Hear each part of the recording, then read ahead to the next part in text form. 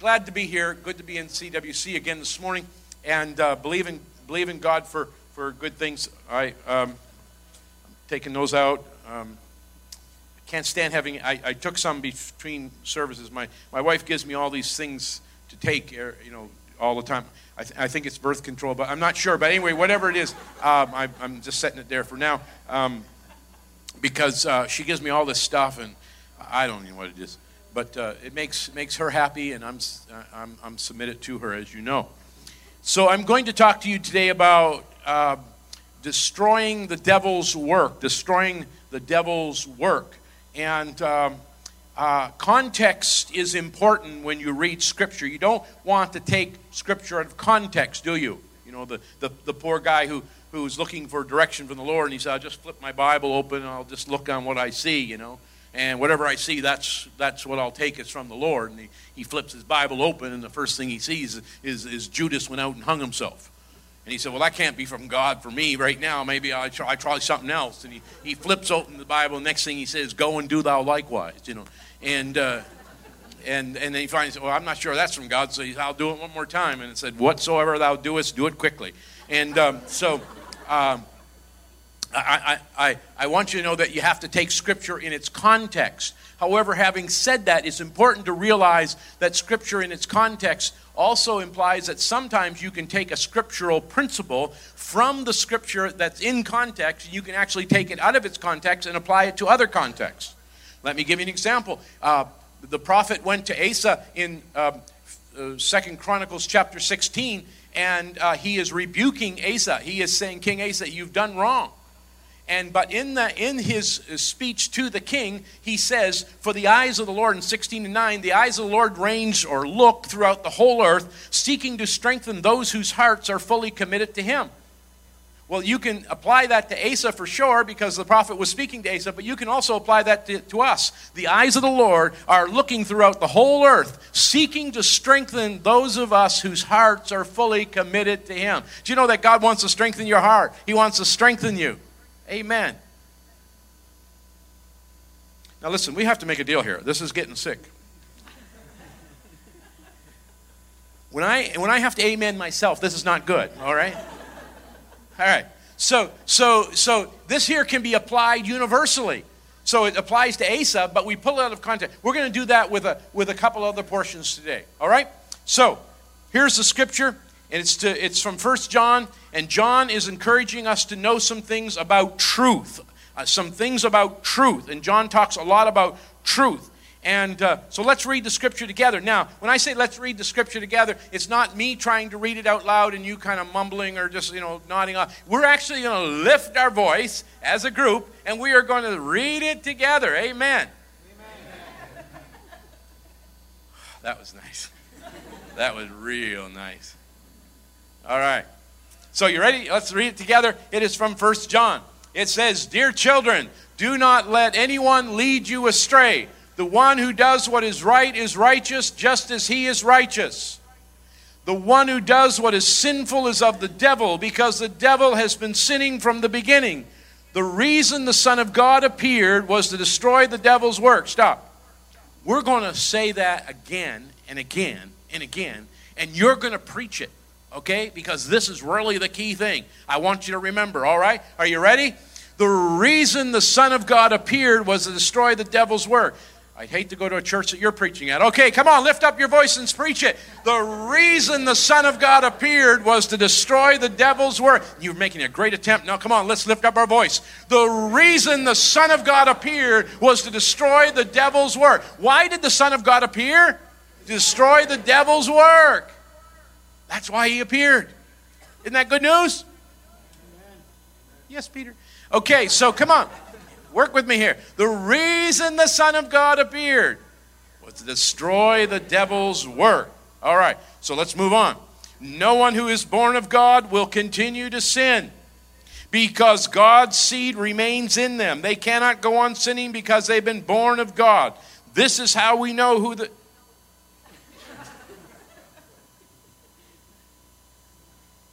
You're backsliding.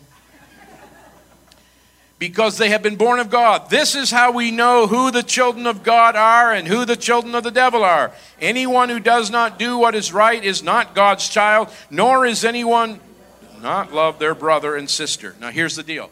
In the middle of this teaching that John is doing, he makes this statement.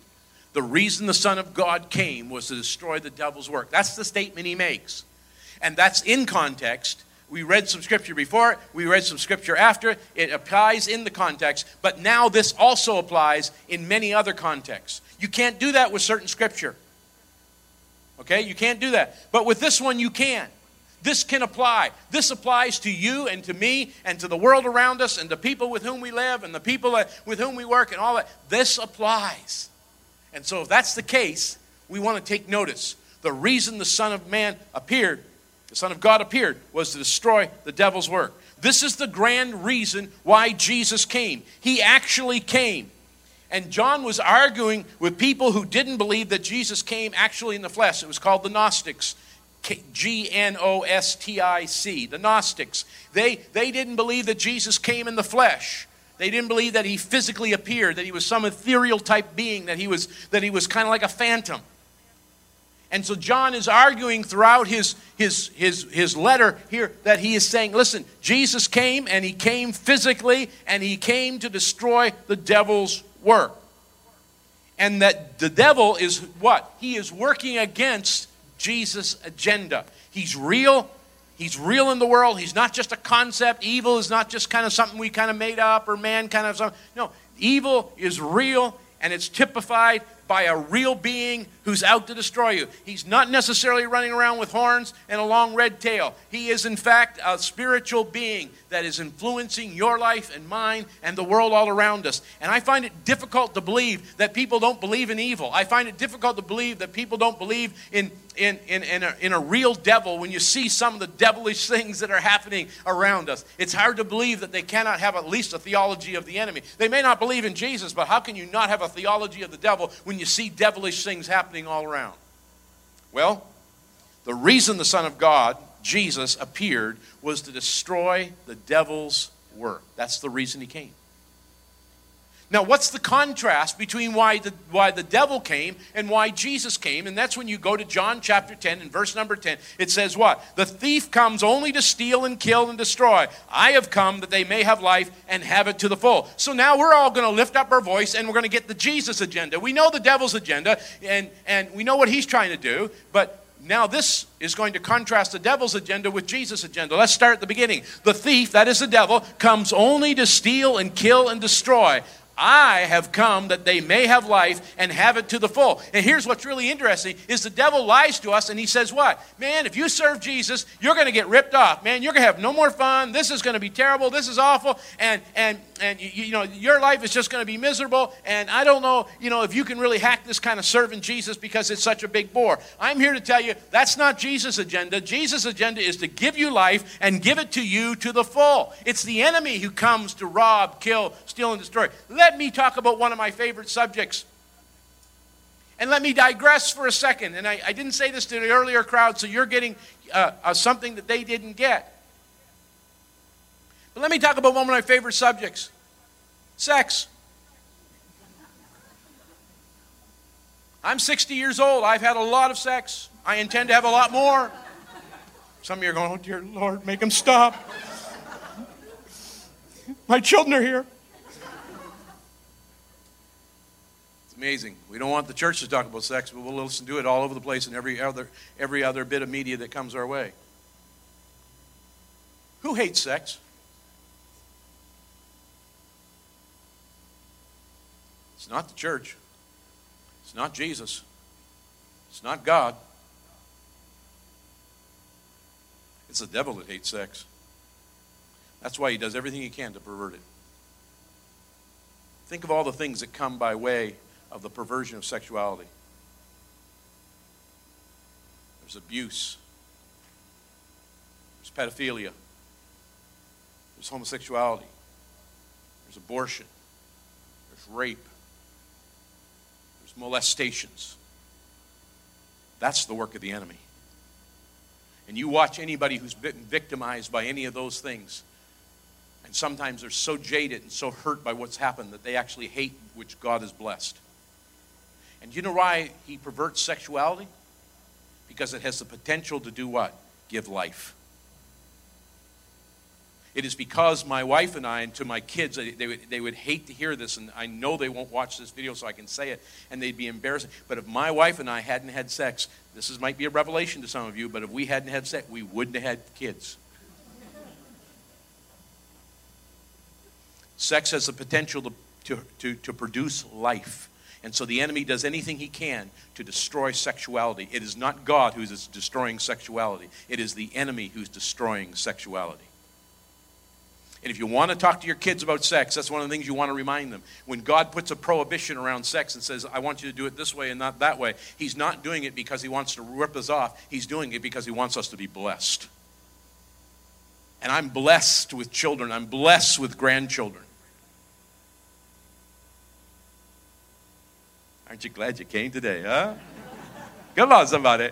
I want to get a witness to what I'm saying now. Come on, somebody, shout. You're not going to shout. I know you're not. You think you're better than me. I know. But that's the truth. And so when Jesus says, I've come to give you life, I want to give it to you to the full. It's not Jesus who's ripping us off. It's the enemy. It's the enemy who's trying to destroy. And some of you are going, please don't let him go back to that SEX word. I'm just telling you, it's the enemy who's trying to rip you off. It's Jesus who comes to give you life. It's the thief who comes only. Listen to what it says. Only. The thief comes only. This is all he does. He steals, he kills, and he destroys. But Jesus said, I've come to give you life and give it to you to the full. I want you to be blessed. This is what the devil does. He kills, he steals, he destroys. Whenever you see stealing, whenever you see killing, whenever you see destruction, when you see marriages fall apart, when you see children that have been abused or molested, when you see families in distress, when you see chaos in the streets, when you see that, that is not a work of my Lord and Savior Jesus Christ. That is a work of the enemy. That when you see stealing, when you see muggings and violence, when you see those things, that is not of God. Never blame God for the things for which the devil is responsible. It's amazing to me, and let me disabuse you of something that probably you've all said and I've said, and we ought not to say, especially when things are clearly from the enemy.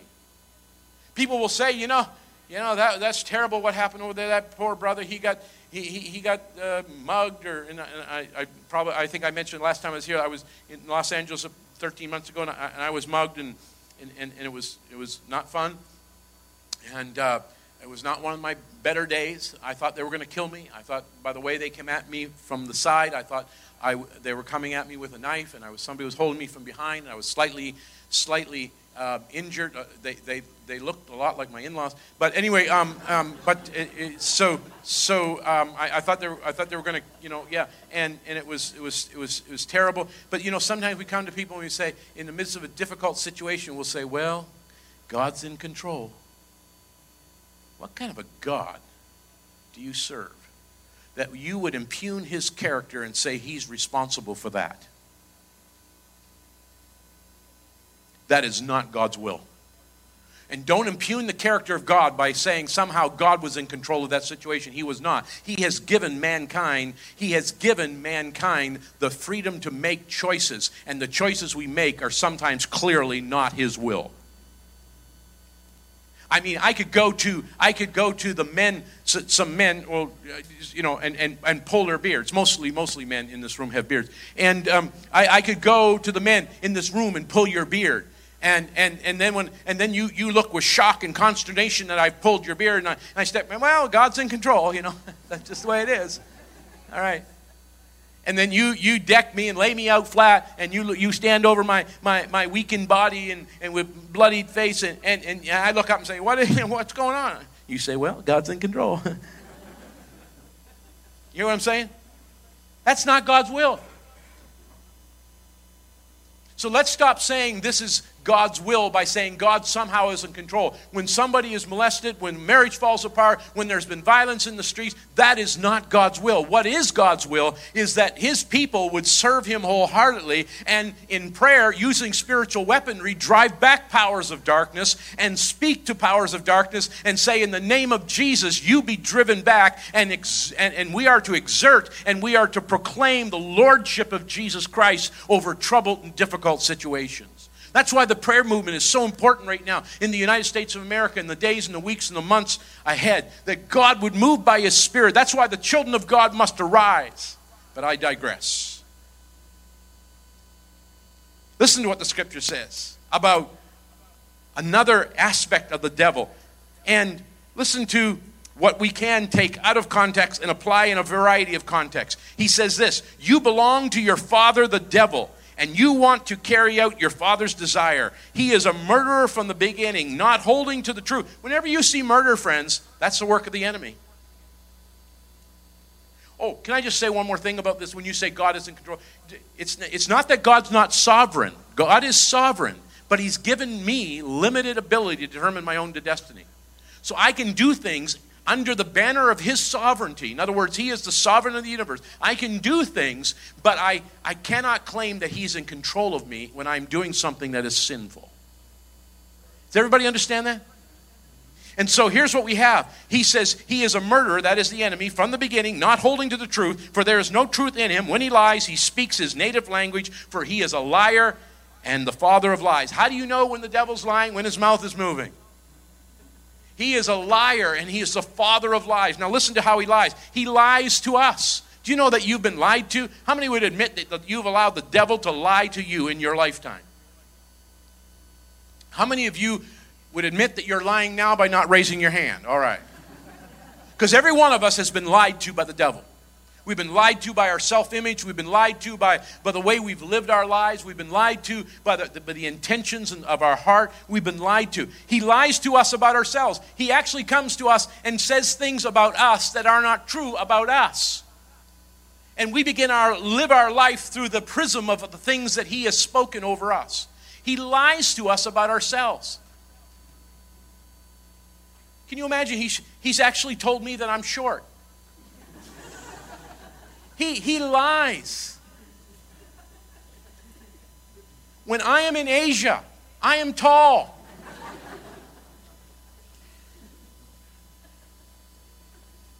He lies to us and he says things. You are not worthy. You're too far gone. You'll never make it. You don't have what it takes. You're not intelligent. You're not good. Whatever the case may be. And any one of a million lies. That God doesn't care about you, or that your sin doesn't matter. You can go on and sin with impunity. You can do whatever you like. You're your own boss. You're the master of your own destiny. That is not biblical. That is not God's will, and that is a lie, and the devil is lying to you. Don't believe him. We must line ourselves up with a biblical worldview that comes from God's word.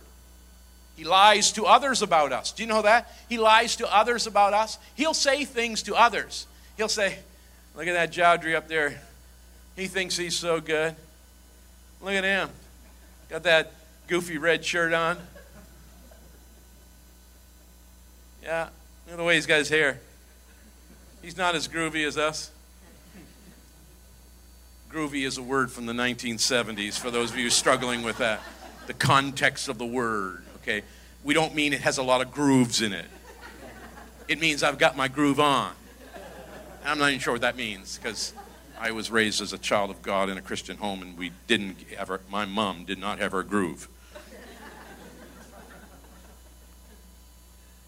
But he lies to others about us. It's interesting, you are not, here's a psychological principle. You are not what you think you are. You are not what others think you are. You are rather what you think others think of you. So here's the thing. I don't do anything technical. I don't have any technical ability. I don't have any mechanical. My wife and I were doing something, and finally she'll just say, "Give it to me. I'll do it." And I'm also dyslexic, so I don't read directions very well. Many years ago, we had one of those those desks that were given to you in a box. Somebody gave me a desk, but it was in a box. It comes like from IKEA or whatever, and it's in a box. And that's right from the pit of hell. And so she says, okay, just give me a few minutes. I'll help you get this thing together. It was on a Saturday. I'll help you get this thing together. Okay? So she said, but I've got to do a few things yet, and the kids and blah, blah, blah. So she's out there in the kitchen. I'm trying to set this thing up in our bedroom. And I said, I'm not a total lunatic. I'm not a dummy. I can do this. I'm not stupid. She probably thinks I'm stupid, but I can start this. So I get all the stuff out of the box, and then I say, okay, here's all this different stuff. I have it all lined up, and I got all the pieces. And then I read the directions. And it says, before September 1st, do this. And I thought, okay. So what they did was they changed the directions somewhere along the line because they changed the product, but they kept the book the same because they knew they were going to do it. And I had this all rationalized in my mind about why before September 1st you do it this way. My problem was this was February. Was this after last September 1st or before? Because it didn't have the year. Was this after last September 1st or was it before next September 1st? And I'm thinking, okay, I got to do this right, so I can't figure out, okay, which September 1st are we talking about? The previous year or the year which is to come? And I'm in there, I'm looking at it, I'm going, man, come on. This has got to be,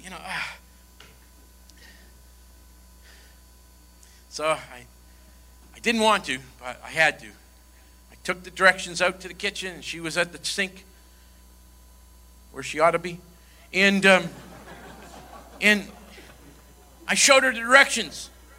And I said, so it says here before September 1st do this, but this is February, and so should we be doing this or what, She said, you big dummy, it's before step 1.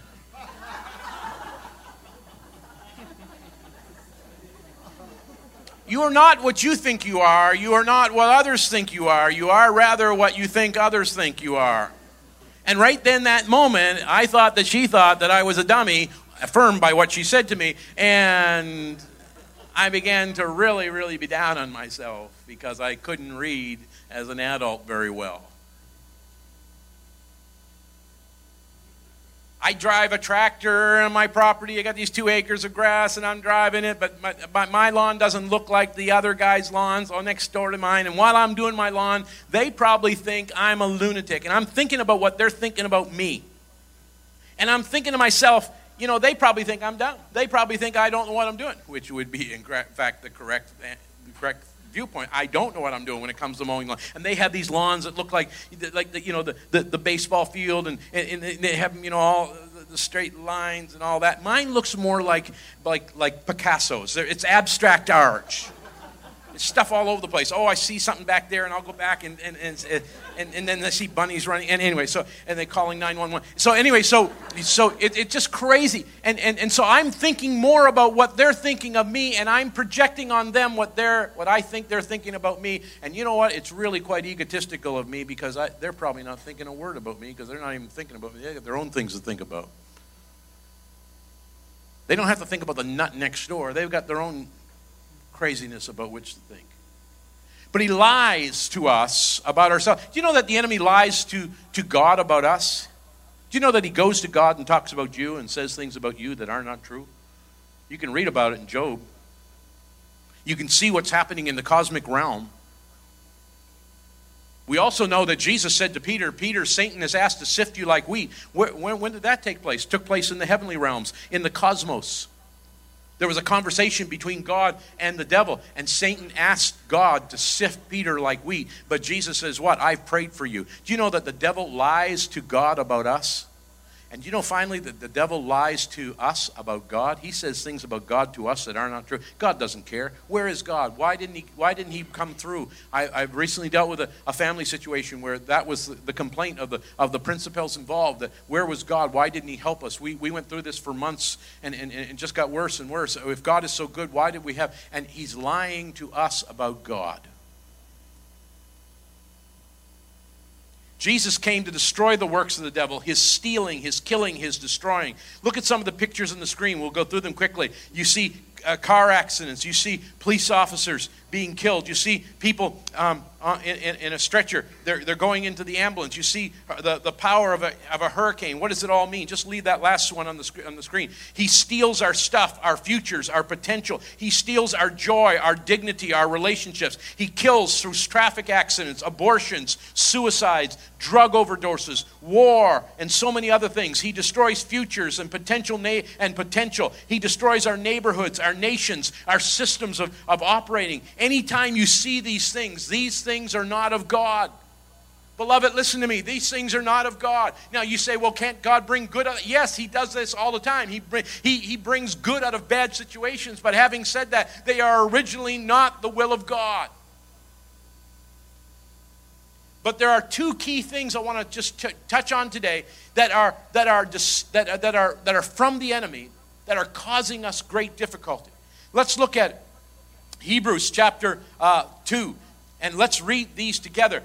Both the one who makes people holy and those who are made holy are from the same family. Who's the one that's making us holy? Jesus. Who are the ones who are being made holy? Us. We're of the same family. Do you know that Jesus and you are in the same family?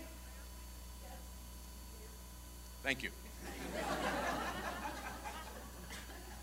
I got one. But it's one more than I had. Do you know that Jesus and you are from the same family? Yes. Isn't that good? Yes. That's wonderful. Jesus and you are from the same family. But here's what really makes it good. You see, I have people in my family who are nuts. Okay, and those are the good ones. All right? And you know what? Sometimes I'm embarrassed to say they're in my family. But what does Jesus say? The one who makes it. So Jesus is not ashamed to call them brothers and sisters. He's not ashamed to have you in his family. Then he goes on to say, since the children have flesh and blood, he too shared in their humanity, so that by his death he might break the power of him who holds the power of death. That is the devil. Do you know the devil is holding the power of death? Where did death come from? It came from sin. Where did sin come from? It came from the devil. And the devil, as defeated as he is from the cross, still exerts influence here on the planet Earth. And what happens? He has the power over death. But what did Jesus come? He came to free those who were all their lives held in the slavery by their fear of death. We need to say that together. Free those who were all their lives were held in slavery by their fear of death. For this reason, the scripture says, he had to be made like unto his brothers, that he might become a merciful and faithful high priest in things pertaining to God. That's the reason he came. But he came to destroy the works of the devil. And what are the works of the devil described here? Death, number one. And secondly, he came to destroy the fear of death. Now, death is a reality. We're all going to die. I hear people, my wife is a hospice chaplain. She deals with people who die every day. When you see my wife coming, someone's dying. I know many times she's come my way and I thought I was dying. You know what I'm saying? All right. But we are flesh and blood. Jesus had to become human if he's going to help humans. His agenda in coming was to break the power of the devil by his work on the cross. Why did he come? He came to destroy the works of the devil. What is one of the works of the devil? Fear of death. What is the second work of the devil? Death itself. And Jesus came to destroy the works of the devil. Now, we know that the works of the devil have yet to be destroyed in the area of death. We know people physically die. Everyone in this room is going to physically die unless Jesus comes back soon. I remember years ago, and again, this is not a political comment. It just was, to me, an interesting comment by a politician. I believe it was in the 1990s. And Mrs. Clinton was saying, if we don't get universal health care, she was saying, people are going to die. And to which I responded in my mind, Mrs. Clinton, if people get universal health care and everybody has a doctor in their own house at all times, people are still going to die. It's just a reality. People are going to die. Now, we might die a little later if we have better health care. I'm not arguing that. I'm just saying people are going to die. Every one of us is going to die. But the two key things the devil uses to hinder us is what? Death itself and the fear of death. The fear of death. Now, death is a reality, and the scripture says in 1 Corinthians 15 and 26, the last enemy to be destroyed is death. So death is not yet destroyed, according to the scripture. We haven't destroyed death yet. God hasn't allowed death to be put aside. Now, we know that it says in the Revelation, that in the book of Revelation, what John saw, he says, I saw death dying. In other words, death would no longer have a hold on us in something he sees in the future. But currently, we still deal with the reality of death. And Scripture says in Hebrews chapter 9 and 27, people are destined to die once. Aren't you glad for that? You only get to die once. All right? I'd like to try this dying twice thing. Wouldn't that be groovy? Die for a while, then come back and see who your wife took up with. Yeah. She wants someone tall next time and thin. We have actually 3 rules for my funeral for my wife. She's to wear black, look sad, and not bring a date.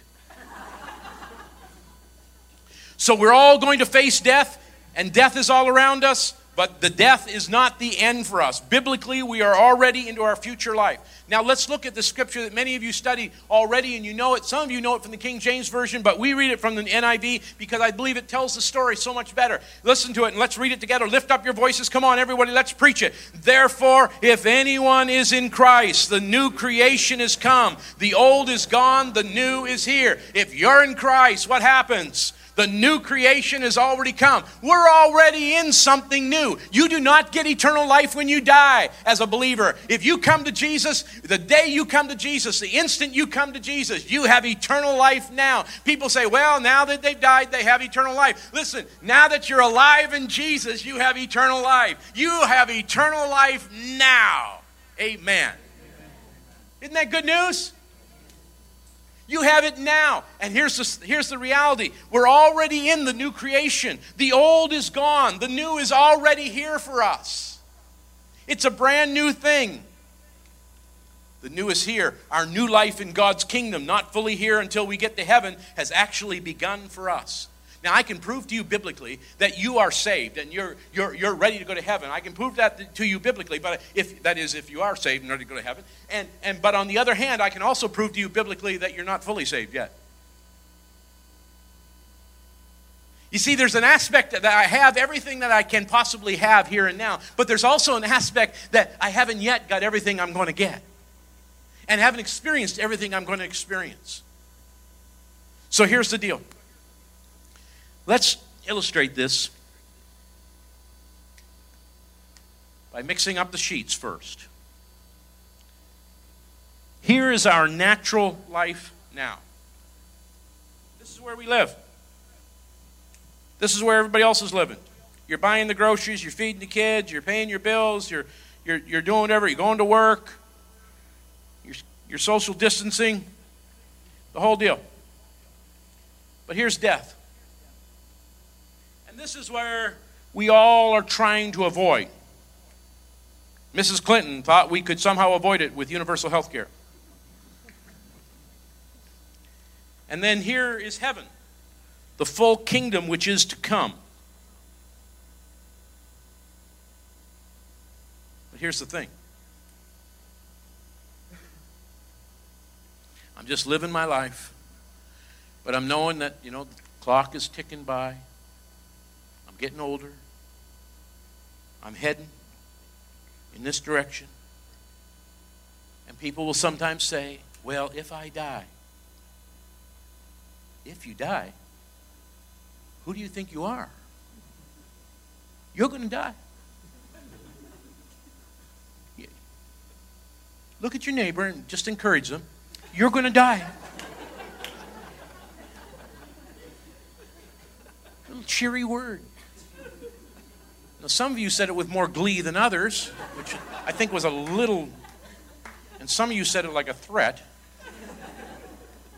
But every one of us is going to die. And we look at this thing in the natural, and this is scary.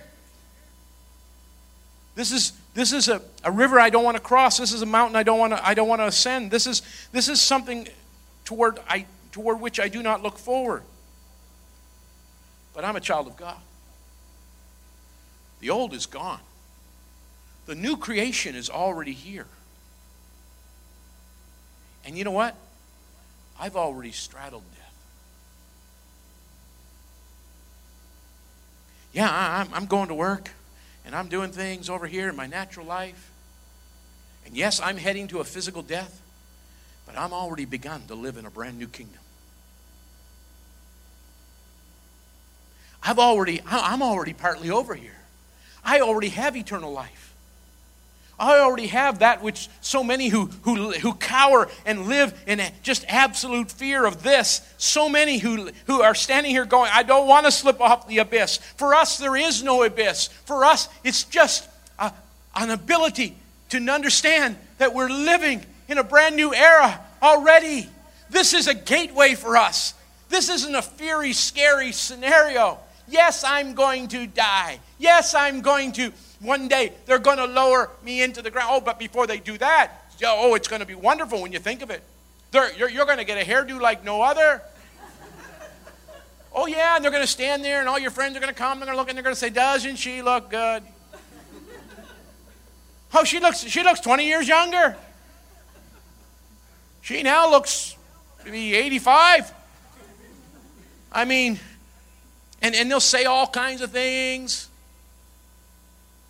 And then when we're done, I'm the preacher. I'll be the last guy to let you down. And we're all done. That was a joke, folks. Work with me. All right. So I let you down into the ground. See, I explain the jokes. It's always better if you have to explain them. All right. So I let you down the ground. So anyhow, so then after it's all over, we'll go and we'll have some food. We'll talk about you some more and how good you looked. Oh yeah, it's going to be fun. Eat potato salad. Yeah, it's just wonderful. But you're on the other side. And the scripture says we have a great cloud of witnesses. And what are the great cloud of witnesses doing? They're observing. And they're saying, you wouldn't believe how good it is over here. Come on. Come on. You don't know what you're missing. You see, we're already straddled. This thing has no fear for us. But what has the enemy done? He has kept us in the bondage to the fear. He says he's made us a slave to the fear of death. And we live our whole lives like this is never going to happen. We live our whole lives running from this. We live our whole lives saying, if we die or if something should happen, something's going to happen, friends. But I say, thank God, I'm already prepared for the something that's going to happen. Why am I prepared? Because I'm already over here. I'm already well beyond it. This, for me, has no terror. Why does it have no terror? Because I'm already living on the other side. I'm already living in total victory. I'm already living with the experience of knowing Jesus. I already have the new life in Christ. The new creation has come. The old is gone. The new is already here for me. Isn't that good news? I already got the new.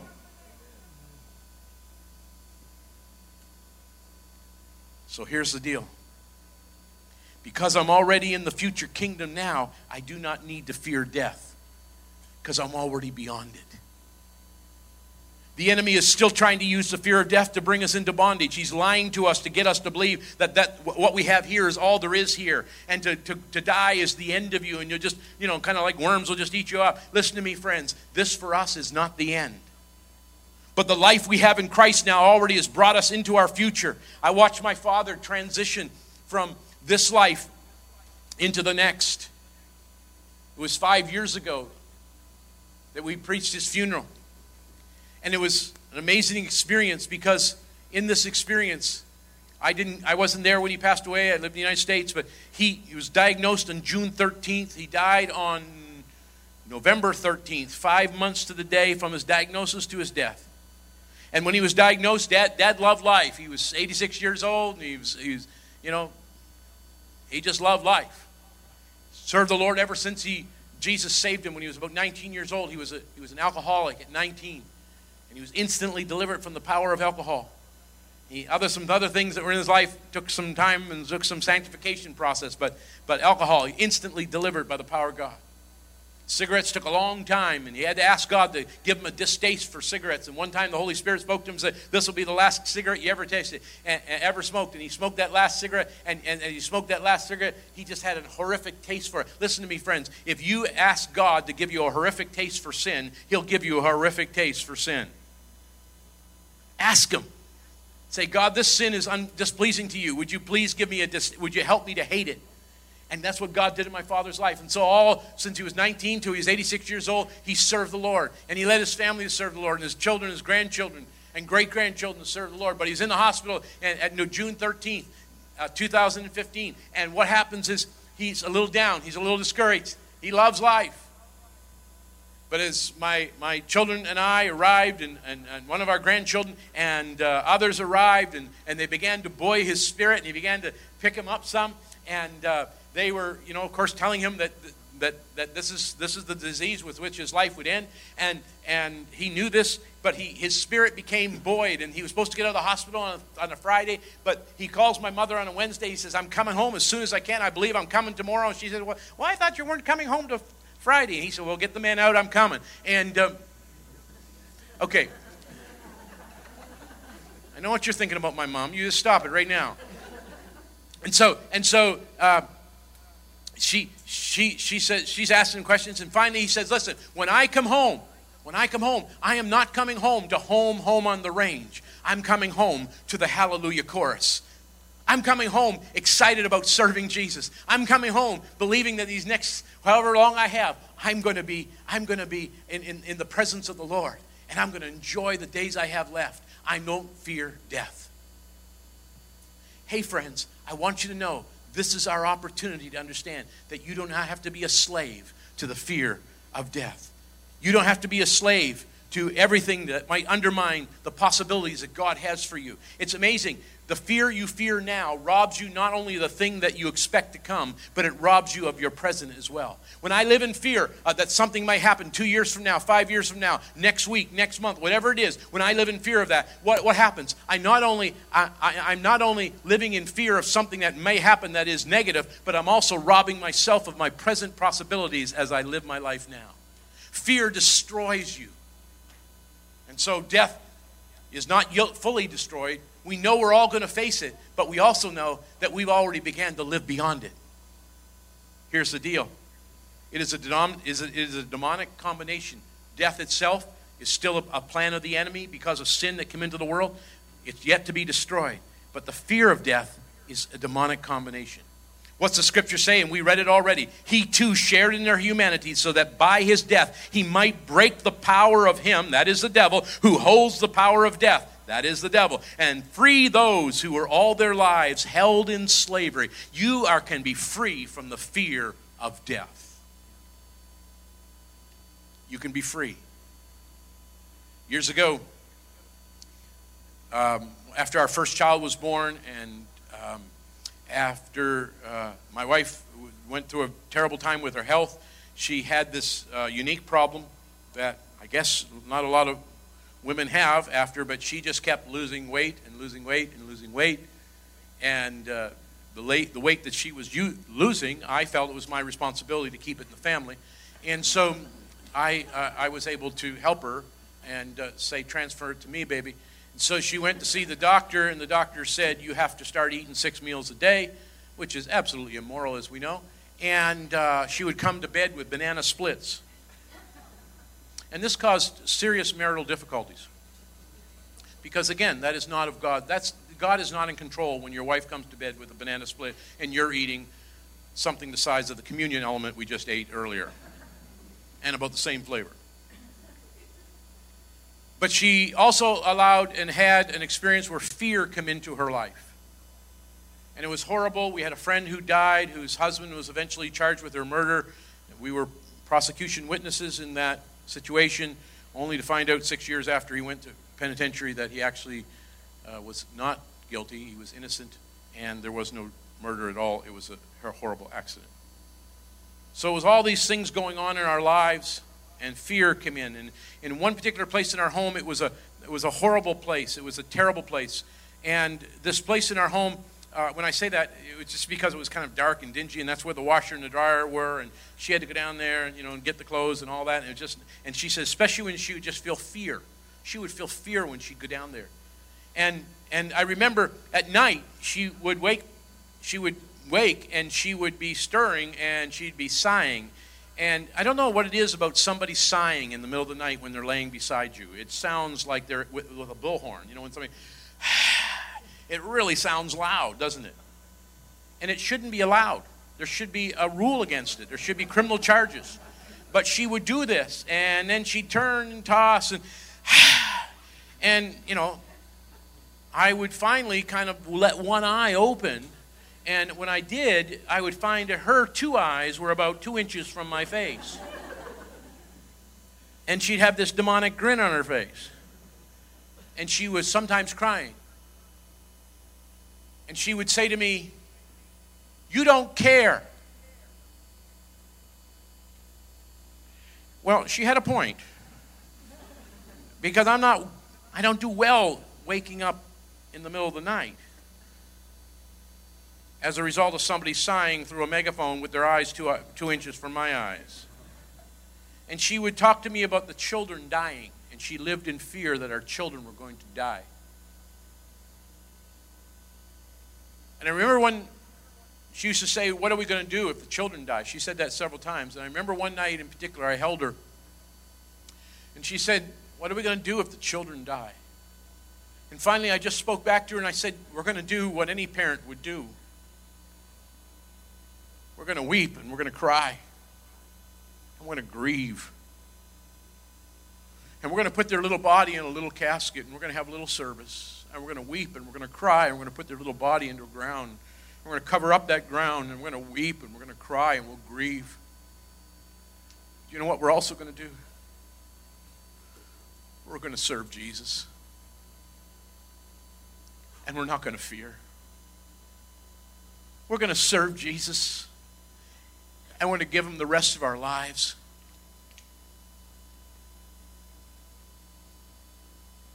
And I remember the day I came home and she was buoyant and upbeat. And I asked her what was going on. And she went down into the area in our house where the washer and the dryer were. And she said, "I felt that just overwhelming sense of fear and evil." And she said, "I stood in that little room and I looked at the four corners of that room and I said, 'Devil, you take your filthy hands off of my life. I do not fear you. You will not bring bondage into my life. You go in the name of Jesus.'" And then she looked at the other corner and she said, "You go in Jesus' name." She looked at the four corners of that room and she began to command the enemy to go. She would not live with the fear of death in her life. And instantly that day, Jesus came into that room and he delivered her from the power of the fear of death. And the psalmist writes what? "I will fear no evil, for you are with me. Your rod and your staff, they comfort me. Yea, though I walk through the valley of the shadow of what? Death, I fear no evil." Back in 2011, I was going through a difficult crisis. And in going through this crisis, I began to have panic attacks. And panic attacks replicate as heart attacks. And so I went to the hospital a few times. I had the heart caths. I had all that stuff. Took my gallbladder out. That didn't help. 3 weeks later, I went and tried to get it back, but they didn't have it. They said they sold it to somebody in China. It's now on the internet. You can bid on it. And I began to fear death. I didn't think of death once in a while. I didn't think of death once a day. I thought of death was my default thought through the whole day. If I wasn't thinking of that, I was thinking about death. That's all I thought about. The book of Deuteronomy chapter 28 talks about the great curses. It says at night when you go to bed, you'll pray that you'll reach morning. And when you get up in the morning, you'll pray that you'll be able to go to bed that night. And that's how I lived my life. I prayed at night. If I could just make it to morning, I'll be happy. And when I get up in the morning and those thoughts of death would flood my life, I would say, oh, if I can just get to sleep again so I could be free of these horrible thoughts of death. Somebody called me, Dr. Benson called me, he said, are you suicidal? And I said, no, I'm not suicidal. I want to live. I want to live. But I fear death. And the fact is I am going to die. But I was living in fear of that, which God has already given me the ability to transcend. Here's what we know. Jesus came not only to destroy physical death itself, which is not fully destroyed at this time, but he came to deliver us from the fear of death. He arose from the dead. Death comes through a man, the scripture says, but the resurrection of the dead comes through a man, also through a man. For in Adam all die, but in Christ, I'm in Christ, I live. You can't kill me. You can't hold me down. Just as the grave could not hold Jesus down, the grave will not hold you down. You already transcend it. You already are living in the new kingdom. You're stepping over it in victory. Here's what the scripture says. No, in all these things, we are more than conquerors through him that loved us. I skipped ahead a little bit, folks. Sorry about that in the audio visual room. No, in all these things, we are more than conquerors through him that loved us. What's the key here? He loves us so much that I'm a conqueror. I'm an overcomer. I don't live in fear. What's the scripture say? For I am convinced that neither what? Death or life, angels or demons, neither the present nor the future, nor the powers, nor height, nor depth, nor anything else in all creation will be able to separate us from the love of God that is in Christ Jesus. You want to know how to face death? Understand how much God loves you. Love is the antidote to fear. What's it say about love and fear? Perfect love casts out fear. God loves you so much. He cares about you. And that care gives you the ability to face that which you've already begun to transcend. Now, all over this room, there are people who are dealing with thoughts of suicide. There are people in this room who are dealing with the regret of somebody in your life who's passed. There's some people in this room, you can relate to how my wife felt. You're fearing some death experience. There are people in this room who just are just filled with anxiety all the time about some catastrophe that's about to befall you. One of the things I found is this is not age related. You'd think, well, older people would have the fear of death and younger people, live like... I've dealt with people in their late teens fearing death. Is that from heaven? No, in all things, I'm more than a conqueror through him who loved me. I don't fear this.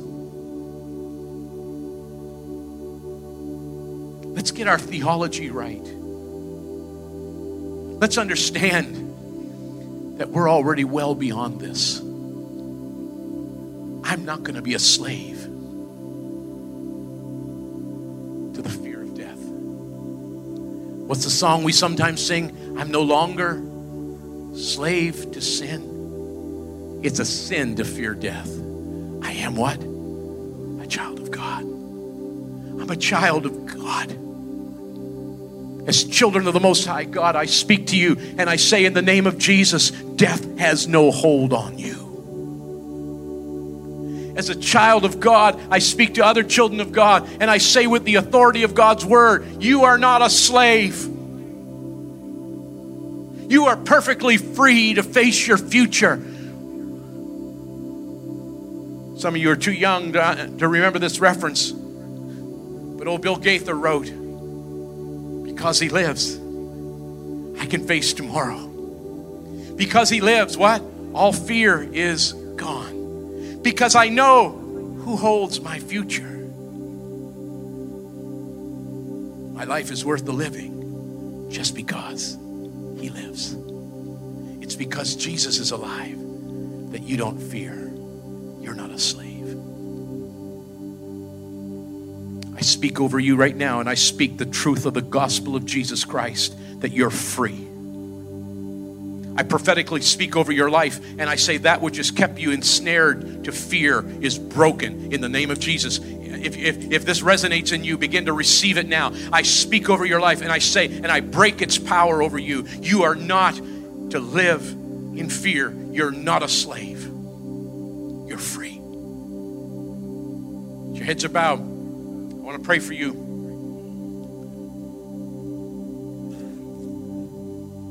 And friends, when I was going through this experience almost 10 years ago now, I'd go to conferences and things or whatever, because I was a pastor. So I'd go to conferences, and no matter what they called for, if they called for prayer, no matter what they called for, I responded. They said, listen, we want to pray for African American women who are trying to conceive a child. I'd go to the front. Because, I had to get free of this thing. I had to break free of this thing. And Jesus set me free. How many of you would admit to me today? Everybody, just keep this between me and the audience. So if you just would bow your head with me. How many of you would raise your hand with mine and say, I'm struggling in some of the areas about which you spoke this morning, all over this room. Amen. All over this room, all over this room. Young and old, all over this room. I'm struggling in some of the areas. And I need Jesus to come and succor my spirit with the truth. That I'm no longer a slave to sin. Now, if you do one more thing for me, and I think would help you, if you'd be willing just to stand where you are so I can pray for you. Nobody's looking at you. Nobody's condemning you. I'm not condemning you. Because again, I've been there. All over this room, people are standing. And I'm about to speak into the powers of darkness over your life. And I'm about to declare in the name of Jesus, the fear of death is broken. Come on, somebody. In the name of Jesus, the fear of death is broken. Come on, somebody begin to agree with me in the spirit now. That the fear of death is broken in the name of Jesus. The fear of death is broken. It breaks now. Be released from the fear of death. Come on, thank Him for it, even now as I pray. Thank Him. Thank you, Jesus, that you're breaking me from the fear of death. I am not a slave. I am a child of the King. I am free from the dear fear of death. I've already passed from death to life. I have transcended death. I'm already into the new kingdom. So in the name of Jesus, now be free. Be free in Jesus' name. Oh, come on, audience, stand with me. And it's time for us to rejoice that we're free. We're not slaves any longer. Come on, the audience, stand with me. In the name of Jesus, we're no longer slaves to the fear of death. We are free from this thing. Lift up holy hands all over this place and begin to worship the Lord and begin to say, thank you, Jesus. I'm free. I'm free from the fear of death. I'm free. I thank you that death has no hold on me all over this place. Come on, lift up your voices now. In the name of Jesus, thank you, Lord. I'm free. I'm free. Victory in Jesus. In the nombre de Jesus, we thank you, Father. Thank you, Father. Come on, you're not free. You're not a slave any longer. You are free. In Jesus' name. Victory. You're more alive than you ever could be. I don't care if you're sick in your body. I don't care if there's difficulties in your mind and in your psyche. You're more free than you ever could be, because whoever is in Christ, the new creation has already come. The old is gone. The new is already here. You're already living in the new kingdom. In Jesus' name. Victory in Jesus. Come on, victory in Jesus. Come on, lift up your voice with me. Victory in Jesus. Come on, victory in Jesus. 1, 2, 3, victory in Jesus. Come on, we'll do it one more time. 1, 2, 3, victory in Jesus. You have victory today. In the mighty name of Jesus, walk in the freedom of the fear of death. You are no longer a slave to sin. You are a child of God.